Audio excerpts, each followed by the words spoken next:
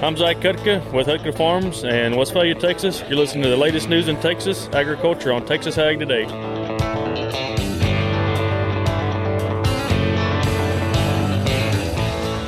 Welcome to Texas Ag Today, a daily look at the latest news in Texas agriculture.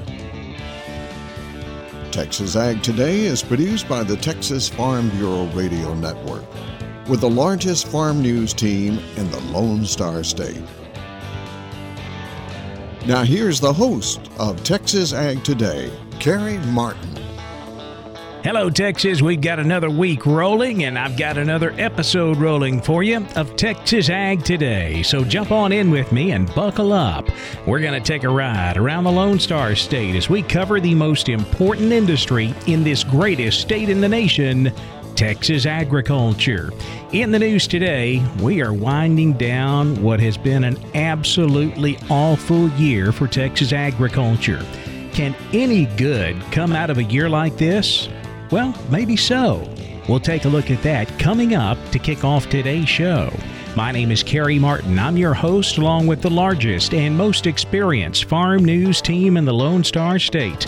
And we're all standing by to bring you the latest news in Texas agriculture, from the piney woods of East Texas to the rocky ranges of the Trans-Pecos, and from the Panhandle down to the Rio Grande Valley. Any prolonged period of drought in the Texas High Plains immediately draws comparisons to the notoriously dry year of 2011. Well, if you look at things from a cotton perspective, 2022 appears to be worse. I'm James Hunt, and I'll have that story on Texas Ag Today. October is Fire Prevention Month. What you can do to keep you and your family safe in the event of a fire in your area. I'm Tom Nicoletti, and I'll have a report on Texas Ag Today. In East Texas, attitudes change just like the season. Right now, they're better. This is James Duncan. I'll have more from Marshall.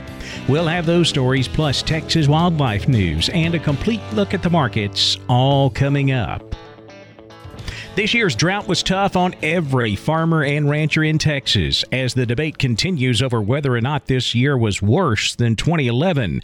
But regardless of how you feel about that question, maybe some good can come out of a year like this. For example, researchers at seed companies had the chance to see which varieties held up the best during an extremely dry year. Corey Mills is the North American Cotton Breeding Manager for BASF based in Lubbock. It's really hard to select for drought because there's so many genes tied to drought tolerance. So if you get a year like this where it comes in, it's tough, and you're able to go out visually to look at it and also use a drone to capture that gives us more accuracy and better decisions in making selections for that drought tolerance. So I know it's tough. You're exactly right. A really hard year. But for us, we try to capitalize on that and help select that material that does well. And that can help seed companies develop better drought tolerance for the future. Yeah, it'll definitely move the needle. It'll take us that direction of where we're, the environment that we're in. And we're also able to use other tools. We use weather data, we use rainfall. All that goes in, and also soil data, and compile that in to help us make those selections. But a year like this, it accelerates our ability to select for this type of environment. And when you're growing cotton in a desert environment, that can pay big dividends when the next drought hits. Speaking of dry conditions, it has really dried out in many parts of Texas and the South Plains as we try to get a new wheat crop in the ground. USDA meteorologist Eric Lubenhusen. Increasingly dry conditions the last 30 days have been essentially bone dry from southeastern Kansas southward across much of Oklahoma, especially the central and eastern portions of Oklahoma, as well as northern Texas. And that's not faring well for newly planted wheat. It's showing up in a satellite product that we monitor called the Vegetation Health Index, which is showing widespread either bare soils or very poor establishment across the plains. About a third of the Texas wheat crop has now been planted. And while the wheat crop's going into the ground, we're wrapping up harvest of the Texas corn crop. Some of the last corn in the state to be harvested is up in the northern panhandle. Wes Beal is with Equity Exchange in Spearman, and he says corn yields in that part of the state are coming in about a third less than we usually see. Our original expectation was somewhere between 30 and 35% reduction of what we saw a year ago. And I think we're probably going to end up pretty close to that. I hope we end up with that much corn. There's still a fair amount of some later season corn out there that's still pretty wet. In fact, some of these producers just shut water off 10 days ago or something like that. So some of it won't be seeing an elevator for another 2 or 3 weeks. Beal says yields are all over the place, ranging from the low 100s to the low 200s, given the huge variation in rainfall across the region this year. So which was worse, 2011 or 2022? James Hunt tells us from a cotton standpoint, it looks like this year was the worst of the two. Looking back at that horrible drought year of 2011, one thing that defined how bad things were was the exceptionally high rate of failure for cotton in the Texas High Plains. Within the Plains Cotton Growers Service area, 66% of acres planted failed. Well, although the final tally won't be known for a while, Mark Brown of Plains Cotton Growers says it appears very likely that at least 75% of this season's cotton within the organization's 42-county area will be abandoned. Brown says a key distinction between this year and 2011 comes down to conditions at planting time. In 2011, although the drought was more severe area-wide and statewide, at least in our area, we had good subsoil moisture going into the season, which in 2022 we had virtually no subsoil moisture. And then also, as irrigation capacity continues to decline, a lot of producers have told me they only have roughly half of the water availability that they had in 2011. As for cotton that has survived this year, Brown says harvest is just beginning, and although some farmers might want to save money by waiting for a freeze rather than go with defoliants, it's generally best to harvest as early as possible. In most cases, I would certainly encourage farmers to get their cotton put in the module where it's safe from exposure to the elements. We know that once that cotton boll opens up, that is the highest quality of lint that you're going to have in that particular boll, and that it has no place to go but down in terms of degradation and exposure to the elements. I'm James Hunt on the Texas Farm Bureau Radio Network. This has been a tough year for wildfires here in Texas. Tom Nicoletti says October is Fire Prevention Month. We go to Lufkin, and Karen Stafford is my guest. She is with the Texas A&M Forest Service. She is State Fire Prevention Program Coordinator. And Karen, October is Fire Prevention Month, and certainly that is very important. What is the Forest Service doing to mark this occasion and obviously stress the need to prevent forest fires? This year's theme is Fire Won't Wait, Plan Your Escape. And so with that theme, we're encouraging homeowners and landowners to start thinking about evacuations. Evacuations aren't just necessary in wildfires, but could be applied to any natural disaster if you have a hurricane coming as well. These are some tips that could certainly help in that situation. Why is October designated Fire Prevention Month? Well, the NFPA, the National Fire Protection Association, they are the ones that designated October for fire prevention. And so we've adapted it from that national theme. And so people of all ages, urban and rural, need to make sure that they're prepared in the event of any type of disaster, and that also involves a fire. What are some of those specific recommendations that you can pass along? Well, we talk a lot about how to build your evacuation kits and the things to put into your evacuation kits, and planning your evacuation routes and making sure you have multiple evacuation routes pre-planned in case one of them becomes compromised. But something that some people don't often think about, and this could vary region to region or city to city wherever they live, is how would they be notified in an emergency situation? So we really encourage homeowners to talk to their emergency responders, reach out to your fire departments and ask them those kinds of questions. Is there some sort of a reverse 911 system to where they will receive a phone call? Or is there an emergency alert system that they need to sign up for ahead of time? That's Texas A&M Forest Service's Karen Stafford. I'm Tom Nicoletti with the Texas Farm Bureau Radio Network. The seasons are changing as fall has arrived in East Texas. James Duncan has an update from Marshall. In East Texas, attitudes change. Yes, just like the season. Hunting season is here. Haying season has just about ended. We're still doing some of those last cuttings, and the producers are happy to get it, but the quality is not near what it needs to be. This may be that time of the year when you need to do a test, forage test. $10 spent now may save you a lot when it comes to figuring feed costs for the winter time, and that is really important. With the way the market fluctuating nowadays and expected larger runs even throughout the season, you can expect some lowering of the prices. So forage test and get the best product on the market, okay? Now then, one of the things that does change is deer hunting is coming. We have a lot of producers that use their ranches and farmlands for those hunters on day leases, extra income. We're always looking for a way. That's it. Then the hog situation.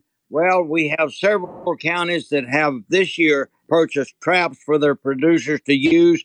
Every agent that I talked to that has had a trap out, they've been very successful in trapping hogs all over East Texas. We can't get rid of them that way, but it does help cut down on the numbers somewhat. So Thanksgiving's just around the corner. Christmas is coming, and it's always a good time in East Texas. This is James Duncan reporting for Texas Ag Today. The Texas Pollinator BioBlitz is underway. I'm Jessica Domel, and I'll have details coming up on Texas Ag Today. And there are some vaccines that horses need in the fall. Texas veterinarian Dr. Bob Judd has more on that coming up next, right here on Texas Ag Today.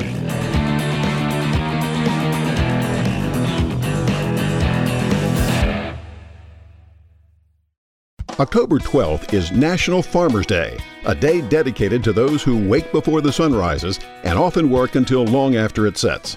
It's only because of farmers' tireless efforts to produce more while using less that we have the food, feed, fiber, and fuel we need here in America, and plenty more for export. And farmers produce all of this sustainably so that future generations have the same bounty. Please join Syngenta in honoring the men and women of agriculture today and every day. We're keeping you informed on everything happening in Texas agriculture on Texas Ag Today. There are some vaccines that horses need here in the fall, but Dr. Bob Judd says it's believed that the horse's response to vaccines depends on the health of their intestinal tract. Some horses respond to vaccines differently than others. Most vaccines require boosters because the animal's immunity decreases over time and a booster stimulates the immunity. There are conditions in horses that decrease the horse's response to vaccines, and any disease process can do this, especially equine metabolic syndrome. Horses commonly have equine metabolic syndrome, and those horses are usually overweight and have a different number and type of normal organisms in the gastrointestinal tract. The number and type of organisms in the GI tract are called the microbiota, and disruption of these organisms can affect the immune system. Dr. Kathleen Crandall explains in the Horse publication that 70% of the immune system is located in the intestinal tract, and beneficial and non-beneficial bacteria reside in the intestinal lumen and usually stay in balance. If an imbalance occurs, the immune response can trigger inflammation. Dr. Amanda Adams from Kentucky indicates that one study showed feeding prebiotics changes the immune response in horses to influenza vaccination. However, it is not known if these horses were actually better protected against the disease. There is limited research to clearly identify which supplements may optimize the microflora to best support a horse's immune system. Although there seems to be hundreds of supplements available claiming to support the immune system, there is very little research to indicate these supplements actually work. If you have other questions about immunity in your horse, contact me at texvet@txfb.org. I'm veterinarian Dr. Bob Judd. This is the Texas Farm Bureau Radio Network. The Texas Pollinator BioBlitz is underway. Jessica Domel tells what exactly that is in today's Wildlife Report. Texans, it's time to grab your cell phones, or perhaps a camera, and head outdoors. The Texas Pollinator BioBlitz is officially underway. The Pollinator BioBlitz is an annual observation of pollinators in Texas, like butterflies, bees, and beetles, that pollinate wildflowers, crops, and other plants across the state. During the BioBlitz, Texans of all ages and abilities are encouraged to find pollinators and nectar-producing plants, take a photo, and share it with friends on social media and the iNaturalist website. Those who participate in the event are encouraged to register beforehand on the Texas Parks and Wildlife Department website. They're also encouraged to use the hashtag TXPollinators when posting to Instagram, iNaturalist, and on the event Facebook page. Need a little help identifying a pollinator? The Texas Parks and Wildlife Department has several resources available on its Texas Pollinator BioBlitz page, including pollinator fact sheets, management recommendations for native insect pollinators, information on identifying bumblebees, information on monarch butterflies in Texas, tips for photographing pollinators, and more. The Texas Pollinator BioBlitz started Friday and runs through October 23rd. During that time period, several state parks and communities have pollinator-related events scheduled. A list is available on the TPWD website. Events include a Design a Pollinator event for children at the Wimberley Library, a pollinator walk in the Hill Country State Natural Area, butterfly and dragonfly tours, guided hikes, and more. To find the Texas Pollinator BioBlitz page, simply search Texas Pollinator BioBlitz on the Texas Parks and Wildlife Department website. For the Texas Farm Bureau Radio Network, I'm Jessica Domel. It was another one of those days where the grain markets jumped higher and the cattle market dropped lower. We'll take a look at all of Monday's livestock, cotton, grain, energy, and financial markets coming up next. Keep it right here on Texas Ag Today.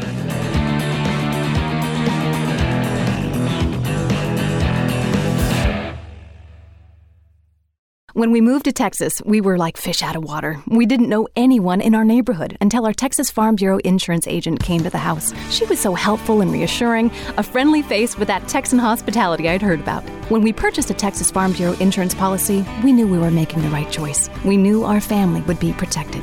Visit Texas Farm Bureau Insurance today at tfbinsurance.com to find an insurance agent who's a true neighbor. Coverage and discounts are subject to qualifications and policy terms and may vary by situation. We're giving you the market information you need on Texas Ag Today. The grain markets jumped sharply higher on Monday, and that caused the cattle markets to drop lower, both live and feeder cattle ending in the red in Monday's trade. October live cattle down 62 at $144.70.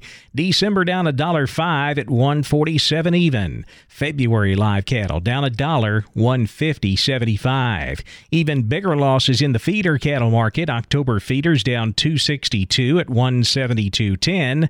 November feeders down $275, $172.87, while January feeder cattle were down $232 at $174.27. Cash-fed cattle market all quiet on Monday. We wrapped up last week's trade, selling cattle as high as $144 here in Texas. That's a buck higher compared to the previous week. Boxed beef prices mixed Monday. Choice down 41 cents at $245.66. Select up 34 at $216.47. Now let's check the auction barns. We're walking the pens with Larry Marble. Thanks for joining me and Jody Fry. He's from Producers in Cargyle. They sell cattle on Thursday. Jody, how did you sell them? 1655 was the total today, so over 500 head more than the previous week. It felt like for all these calves and yearlings, they sold on the lower side. Of course, a lot of them are still these smaller groups of unweaned, unvaccinated calves, and saw a lower market today, mostly $5 to $10 lower. Slaughter cows and bulls, they sold another $3 to $5 lower. Limited numbers of young to good age bred cows and pairs sold near steady. Better quality steers, 400 to 600 pounds from 130 all the way up to a high of near 175, mostly 140 to 160. Better quality heifer calves 400 to 600 pounds from 120 up to a high of near 160, mostly 135 to 150. Slaughter cows averaged to high yielding from 57 to 71. Did have several of the highest yielding slaughter cows from 72 to 78. Thinner or lower yielding type cows from 33 to 55. Slaughter bulls averaged to high yielding 75 to 91. Still had several of the highest yielding slaughter bulls from 92 all the way up to a high of 104. Bred cows and 2-year-olds averaged to better quality. Just had a few singles and small groups, medium to heavy bred, anywhere from 750 to 1075. Same way on the cow-calf pairs, average to better quality. Just some singles and small groups of those from 850 to a high of 1,200. What are you thinking for this next week? Seems like more of the same. Sheep and goat numbers just been somewhere around that 6,500 or 7,000 head just week in and week out. And cattle numbers should have a pretty good run again next week. We know some calves and yearlings coming, so probably another 1,100 to 1,300 head of cattle at next week's sale. Tell everybody how to contact you. You bet. At the office, 325-653-3371. Mobile phone would be 234-7895. Neighbor, that's our livestock auction market report for today. We'll see you next time right here as we walk the pens. I'm Larry Marble for Texas Ag Today. Thanks, Larry. Back over to the futures market now, where lean hogs finished higher in Monday's trade. October lean hogs up 80 cents at 93.75. December hogs up 2.45. 79.60. Class 3 milk was lower. October milk down 23 cents, 21.88 a hundredweight. November milk down 31 at 21.54 a hundred. Short covering came into an oversold cotton market and caused a limit-up close in the nearby contracts on Monday. December cotton up 400 points at 88.23. March cotton up 400 at 86.66. The grain markets got a big boost from Russia stepping up their attacks on the Ukraine over the weekend. Fears that Russia may cut off grain shipments from Ukraine with their stepped-up attacks, so that caused nervousness in the grain markets, both corn and wheat finishing sharply higher in Monday's trade. December corn up 15 cents, 6.98 and a quarter. March corn up 13 3/4, 7.04 3/4. Hard wheat now above $10. December Kansas City wheat jumped 55.5 at 10.24 1/4. December Chicago wheat up 57 3/4 at 9.38 a bushel. In the energy markets, November natural gas was down 23 cents, 6.51. November crude oil down $1.72 at 90.92 a barrel. The financial markets slightly lower Monday afternoon. The Dow down 43 points at 29,253. The Nasdaq down 92 at 10,550. The S&P down 24 at 3,614. That wraps up our look at the markets, and that wraps up this edition of Texas Ag Today.